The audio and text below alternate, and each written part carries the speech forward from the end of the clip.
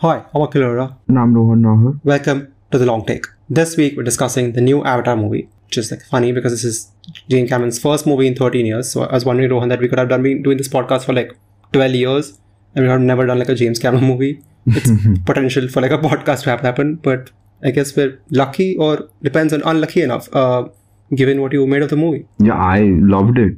I think this is the kind of movie that they don't really make anymore, especially at this scale. So I'm at the stage where I'm anything that's non-Marvel-y, I will enjoy. What makes this non-Marvel-y for you? I mean, just the in the simplest of, in a nutshell, there is a solid 1 hour stretch where nothing happens except just chill out vibes. And I'm but it's almost I feel I was thinking about that as well. I was is that intentional by Cameron, that that his second act is basically there is no story, he just wants to showcase oh look, we're in a new biome now, and just gonna show people interacting and look at our cool creatures and look at all the VFX money I've spent? Or is this because he doesn't have a story to tell? Of course he has a story to tell. The fact that he rushes through 500 pages of story in a voiceover शुरू के 10 minutes में means that he knows exactly what he wants to do. He could have made a movie out of just the voiceover that Jake Sully does in the opening of this movie, right? But the fact that he's yeah, but that's a gimmick to get the humans back. Yeah, but then there is a movie there, right? But he chooses not to tell that, make that movie. He chooses to make this movie, which involves, and structurally this movie and the first movie is very similar, right? In the first movie also, when Jake is learning the ways of the Na'vi, there's no action scene or anything, right? He's just flying around and we see glorious because vistas. you're introducing us to the world for the first time, right? That's what he wanted to do. He wanted to slowly introduce Pandora's, oh look, they have creatures like this who we have to bond with. You have floating mountains, we have this, we have that. वो same चीज फिर से किया इसने, but because longer. he almost it's a soft reset, right? He just put them in a new part of the same. It's not even a planet, I think it's a moon. Which I feel it's also partially because 13 years have passed. So, we are watching, I'm assuming we watched the first movie in theaters. But then there's going to be a huge chunk of the audience that did not, right? And they watched probably they'll watch home. It probably back to back. They watch Avatar at home and then go watch Avatar in the theaters. Yeah, and then I know people who haven't seen the first movie at all and they've gone to see this one, right? And this functions as similarly, you watch it and you're he is reintroducing you to this world and he is introducing you to this world as well. And I think he has to be smarter to do that, because if you do not let your sequel, which has come so far, so many years after the first one, then you're sort of losing a part of the audience, right? There will be kids who can watch this movie who were not born then. Sure, yeah. So you better make your movie in a way that it is welcoming, which is why they're re-explaining so many things. When it works because the Colonel Quads, the villain sort of is coming back as an avatar. He needs to be explained to as well, who his former self was. But in a way, that's actually speaking to us as well, because people who have never seen the first one will need to be told that what is the dynamic between the protagonist and the antagonist. The cool thing is that there is no dynamic, right? Because he's essentially a different character who functions similarly to that one. So it even if you kind of find yourself zoning out during those narration voiceover things at the beginning, where they explain that this guy was downloaded from his consciousness or whatever, I tune out in those scenes, right? You need to know just the bare minimum and you're good to go. But even if you do, then this functions as a purely fresh character, right? It's not he's motivated because of some personal vendetta, right? He's told कि ये बंदा insurgency lead कर रहा है and he has to be stopped, right? It's just it's a very mission-oriented thing. And I don't, his earlier memories are just, I think, influencing how he approaches things, not what he feels about this guy. Yeah, that's just his personality, which is kind of feeding into this. It's not really any, and I felt that was smart. You can watch this movie cold and just be in for the ride. It doesn't really matter. Although what didn't work so much Colonel for me was the other part is that because the other reason they gave him the memories was so that they could develop some kind of connection between him and the spider kid, right? Which is his biological human's child, not his kid, which he keeps reiterating. but eventually like the movie pushes him to a point where he sort of like starts whatever connecting with him or like feeling for this kid. And I was like, I don't really buy this, like, because the character is like out loud saying, oh yeah, like he's not my kid, do whatever you want. And then like he's also like, they're trying to build like a dynamic between the two, which semi fell flat for me. Oh, like I felt that was pretty like quintessential Cameron, right? Because he's obviously like, that is the central theme of this movie, right? It's like parents and children, but most particularly fathers and sons, right? And like that's the thread that runs through all these characters. So the moment they introduce Spider as this guy's son, you know that this is going to play into their dynamic. And what I really liked about it was that all conventional wisdom leads you to believe that towards the end, Spider is not only going to help Quaritch, but like probably side with him. And that's what they lean towards also. That's what the movie suggests, that he's gonna, change sides. But then it kind of doesn't do that, which I felt was very interesting, right? Because that's deliberate. Like Spider is an interesting character because obviously he's going to be important probably in the next movie. All these kids are going to be important in the next movie. Yeah, that's the idea, to like build the kids into the future protagonists at some point. Yeah, and I really like that, he didn't like outright commit to the factionalism in this film, but he's hinting towards it. Like, it's that Luke thing. And it's also like, here it's influenced by the fact that he doesn't look like any of them, right? Which is going to play a part in future movies as well, is that there's always like, I mean, forget like the humans who don't look like them, that's why they're like always seen as outsiders. Even like Jake and Neytiri's children who look like them are like labeled as outsiders, right? They're called like names by the Methkina clan, and they're like, yeah, you have like 5 fingers, like why do you have 5 fingers, you don't have 4? So like there's that playing as level as well, so that they're meant to look like outsiders even though they look like them. So obviously like Spider is almost like a whole other category, right? Like he doesn't look like them, so obviously there's like a mutual distrust between anyone who's Na'vi and who's like human.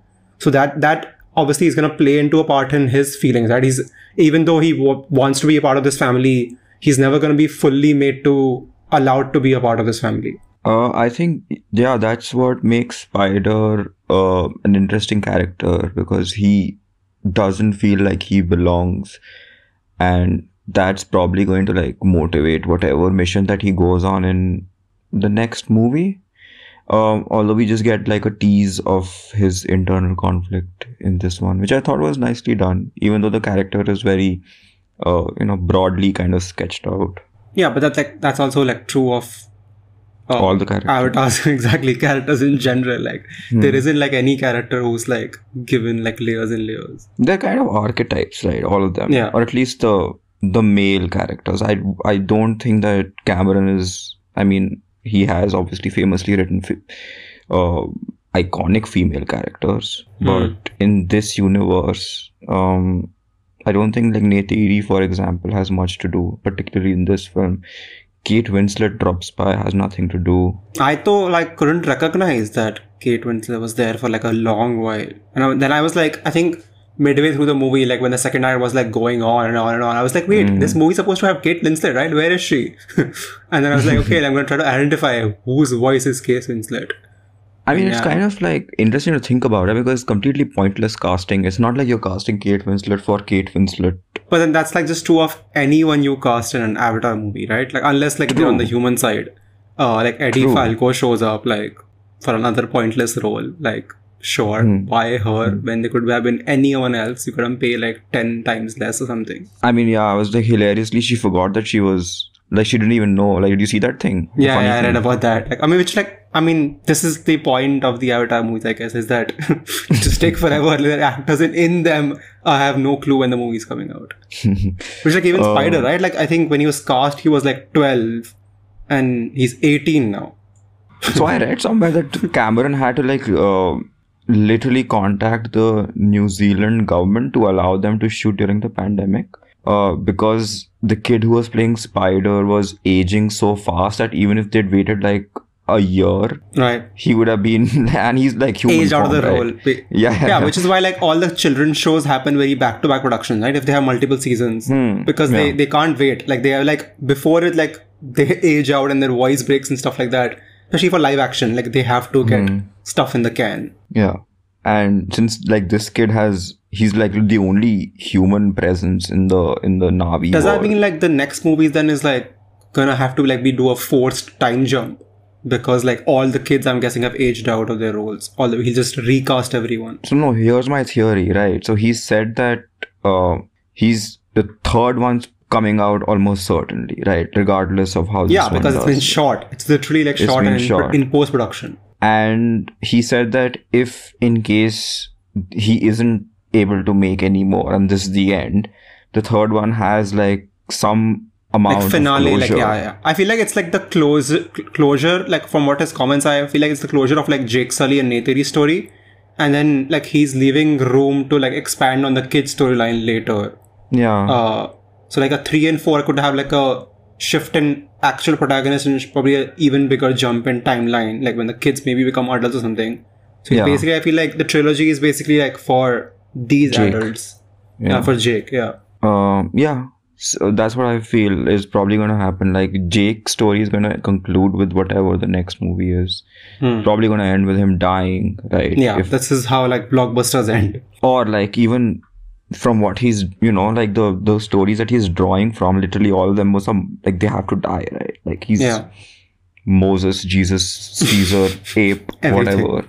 Yeah. Like 1,000 inspirations mixed in one. Like there's a Hindu god stuff also going on, right? At least like on a visual level.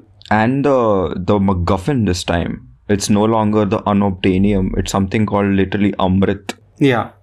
Which like I'm sure will change in the third movie. I feel like every movie will have its own like useless MacGuffin that no one cares about, only just to drive the plot forward.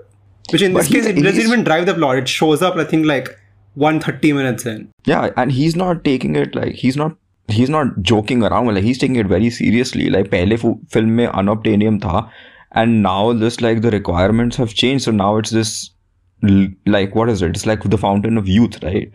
Yeah. Is what. yeah, because like the humans don't age if they get that. And he's playing it straight. Like there's no eye winking nonsense. Ki ye to bakwas hai. Like ha, it doesn't matter. Like for him, this is like as earnest as anything else in the movie, which I kind of admire also. And I mean, I don't want to like bring the RRR comparison, but that's my belief why people seem to like that movie is for similar reasons, because it's so earnest. There's no sense that they're undercutting their own, reality that they've set. Yeah. They're taking everything seriously. James Cameron is not like making a Marvel movie or anything. Like he believes in his world, like, which is why like even the thematic stuff out of it, like even when it's like with Jake's and everything, like there's no one like like standing next to him doing like comic relief stuff. It's only there's him no comic. in the It's frame. so refreshing, right? Which is like nice. I like it. Like you have to take yourself seriously first, right? Which is why which like I think works if your writing has more depth. Like I mean the family and father side of it just like bounced off my head. I'm like, this is so like basic. Like he says it twice, right? Jake Sully, I think once near the beginning and then once near the end, where he's like, a father protects. That is his purpose. And I'm just like, bro, stop. Like this is so traditional, so like whatever 19th century like family roles. I'm just like, I can't deal with this. Like this is your like after having your own kids, like whatever 4 kids that Cameron has, this is what he could drill it down to. Like that's his understanding of like fatherhood. I think that is actually his understanding of fatherhood, and this is his way of sad thing. like real. Yes, it is, and the movie is about that, right? The movie is him acknowledging that his way of parenting is obsolete and not ideal. But I'm not sure about that. I'm not like I think I'm ready to give like Cameron credit for that. I feel like literally his understanding stops there. I mean, it's up for debate whether or not he expands on this realization. Right. But the fact that he has this realization, and don't forget that Jake Sully is a Marine, right? So this would probably be the only way that he knows how to address situations. Like but in my mind that was like a deflection. It feels like a deflection that like Cameron is showing that oh no, this character is thin, but whereas to me it seems like Cameron's writing is thin. Okay. I mean, I felt that it's very much a movie about Cameron himself, and just him struggling to kind of express what he feels. Like there is like obviously Jake Sully loves his kids, right? There's no doubt about that. It's just the way how he expresses his love is just Yeah, wonky. which is weird. Like his kids like don't say like yes papa, they say yes sir. Yeah, which is Like it's literally there, like right? military drilling has happened throughout the family. He is a drill sergeant, right? Yeah. And when Nitayam dies, like Neytiri has like she's Mother's like reaction, like she's furious, right? She Yeah. goes like beast mode, but he snaps right back into the marine that he is, right? He's Because formulating a like plan.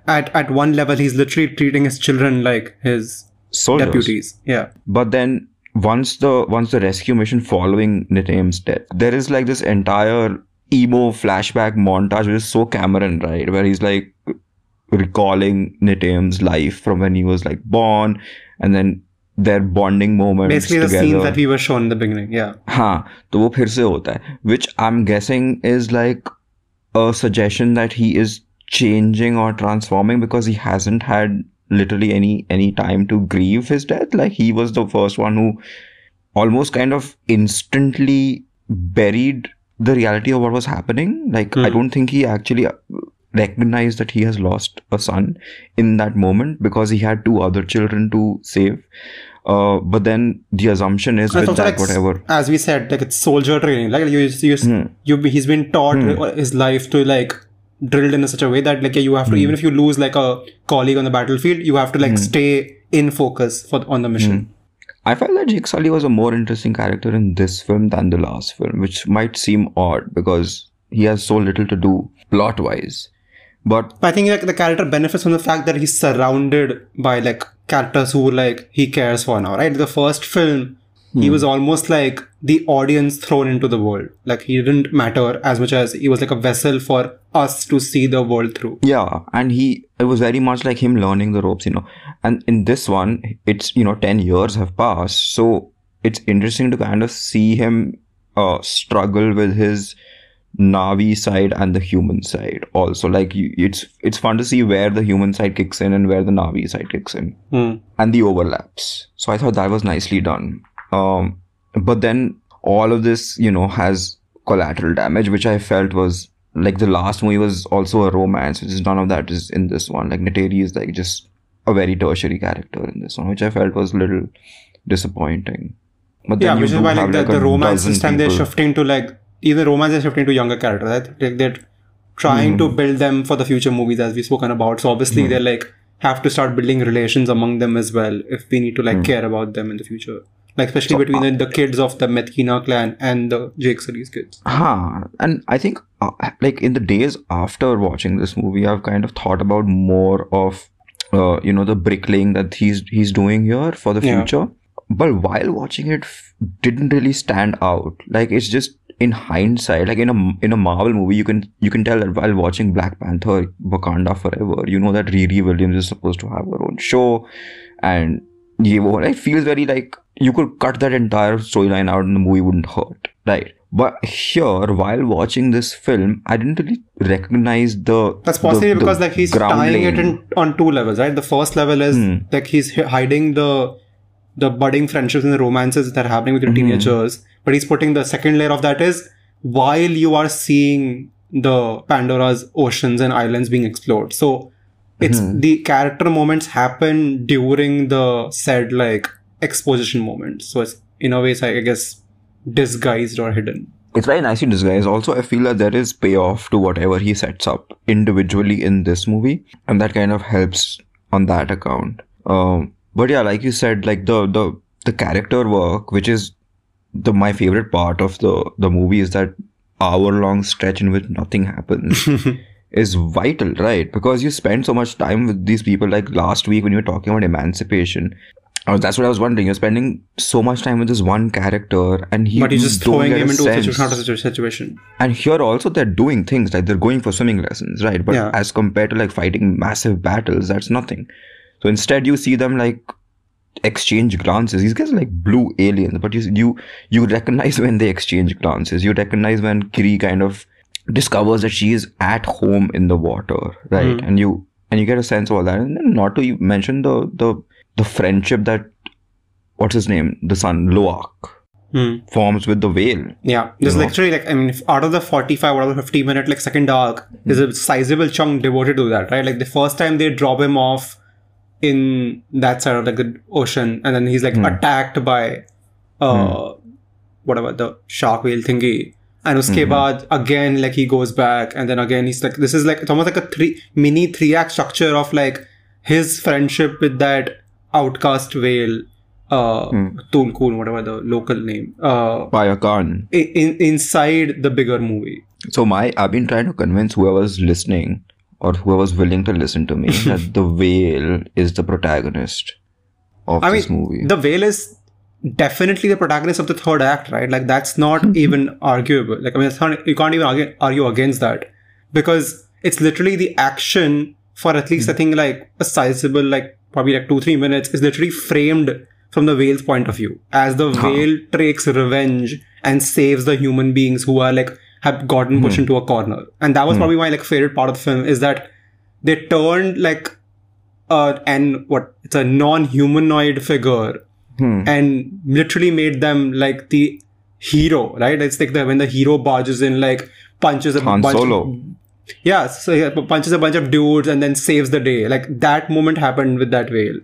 And for the first time in my life at a cinema, an audience was cheering for a whale doing action. Exactly. And that is my entire argument for this movie, right? In my but screening, like I don't see enough of that across the movie, which is why like I'm not as enthusiastic about Avatar 2 as you. But like those, like I think the third act is definitely the highlight of the movie. And then within that, the choreography and the cinematography of like, you know, the way he goes under the surface and comes above the surface again and again, and the way he like flits between that is obviously a massive improvement. Like having seen Black Panther like last month, I was like, okay, yeah, this is what Ryan Coogler needed to do, but obviously he doesn't have the understanding of that.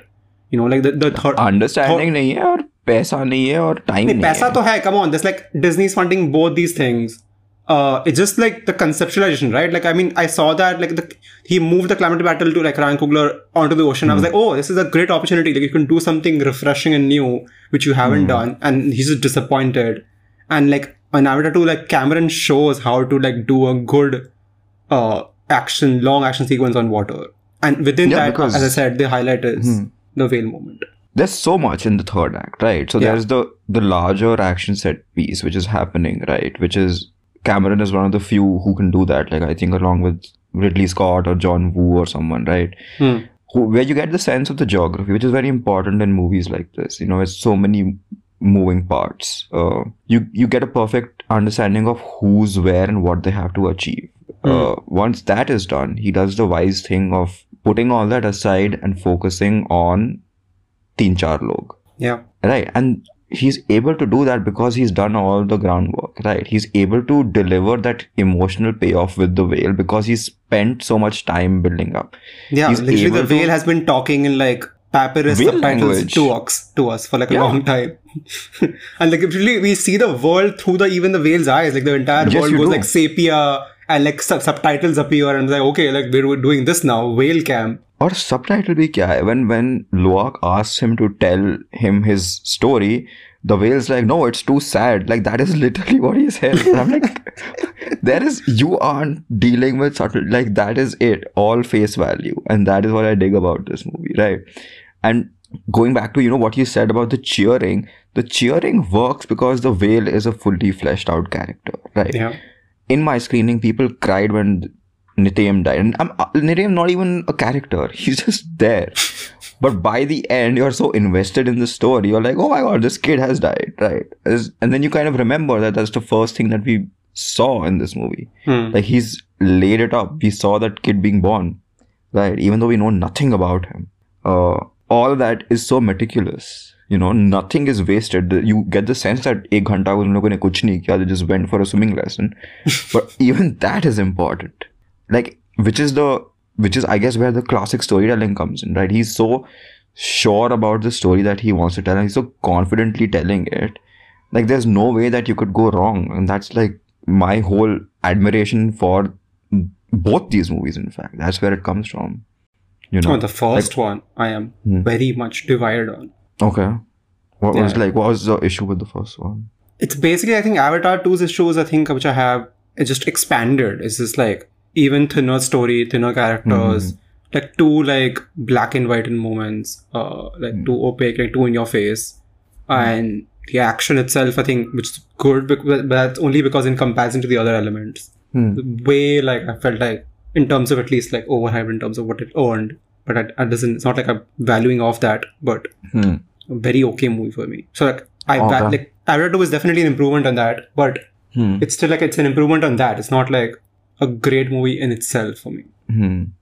I mean, I don't know, like both the massive like mainstream Hollywood action movies this year that I've kind of enjoyed is this one and Top Gun, right? And I feel like both of them are very similar in terms of how elemental they are.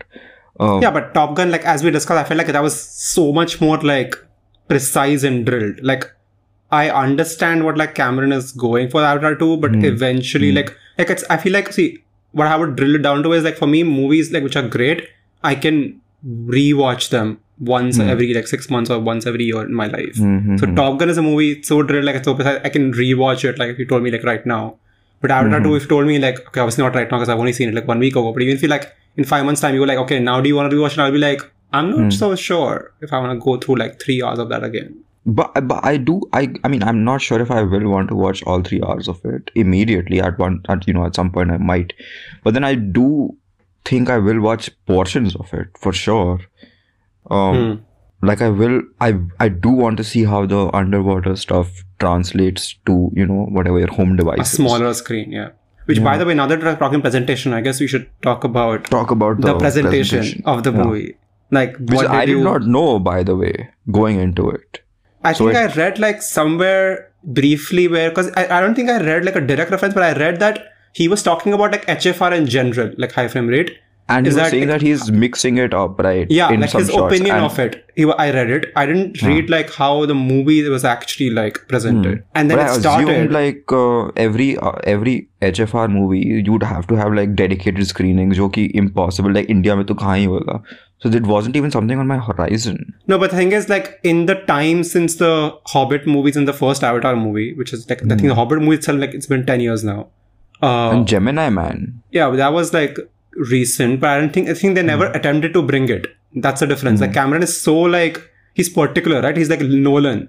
Like if he's made a choice, he's gonna ensure that the entire world can see it that way, which is possible. So Gemini Man, I think Ang Lee just like threw away control. He was like, okay, the studio will do it. And I know like from people who worked at Paramount in India that they tried to do it in India, but they like couldn't figure it out very easily and they gave up. But in this case, obviously, clearly Cameron has like, what he done is like even like others. So thing is now India's mostly like digital projectors, right? We have no film. Forget mostly. All it's digital projectors. And what he's basically done is that even normal projectors, which are capable of 48 FPS, but it can't like switch and stuff. Even those projectors can handle it because it's like being played. What basically happens is the 24 frame wala footage, the dialogue scenes, every frame will just be played twice. So it'll look 24 even though it's 48. So that's why he's achieved it. So I don't know. I haven't gone to a normal screen. I've only seen it once in IMAX. So I can't vouch for this. But it should work in most screens because of that approach. Okay, so I watched it in regular 3D. Oh, okay. I didn't watch it in IMAX. And it worked for you, right? Like you could notice the difference between action and dialogue. Yeah, so like clearly it's working. So when it happened the first time, I recoiled like physically. I went like, what the hell was that? Because I've never seen it, right? I've never seen high frame rate. We've never had it here. Yeah. If I've seen high frame rate, I've only seen it on like TV for like sports. I've never seen it like on a big screen. And obviously I've never seen switching happen. So at the beginning, it's kind of disorientating, right? Yeah, it's very jarring. Yeah, you won't get, because there's no like motive. It's like again, not to bring up emancipation, but there's no clear idea as to why certain scenes, like you get an idea that they're flying now, so it's high frame rate. But then it's not always high frame rate when they're flying, right? So it's just certain. Yeah. And it's not always like shots standard frame rate when they're talking. Like so he will sometimes switch multiple times during a scene, and that just I was like, what is happening? Why are you doing that? Which is crazy. So here's my question. All the underwater stuff is high frame rate, and it's amazing, right?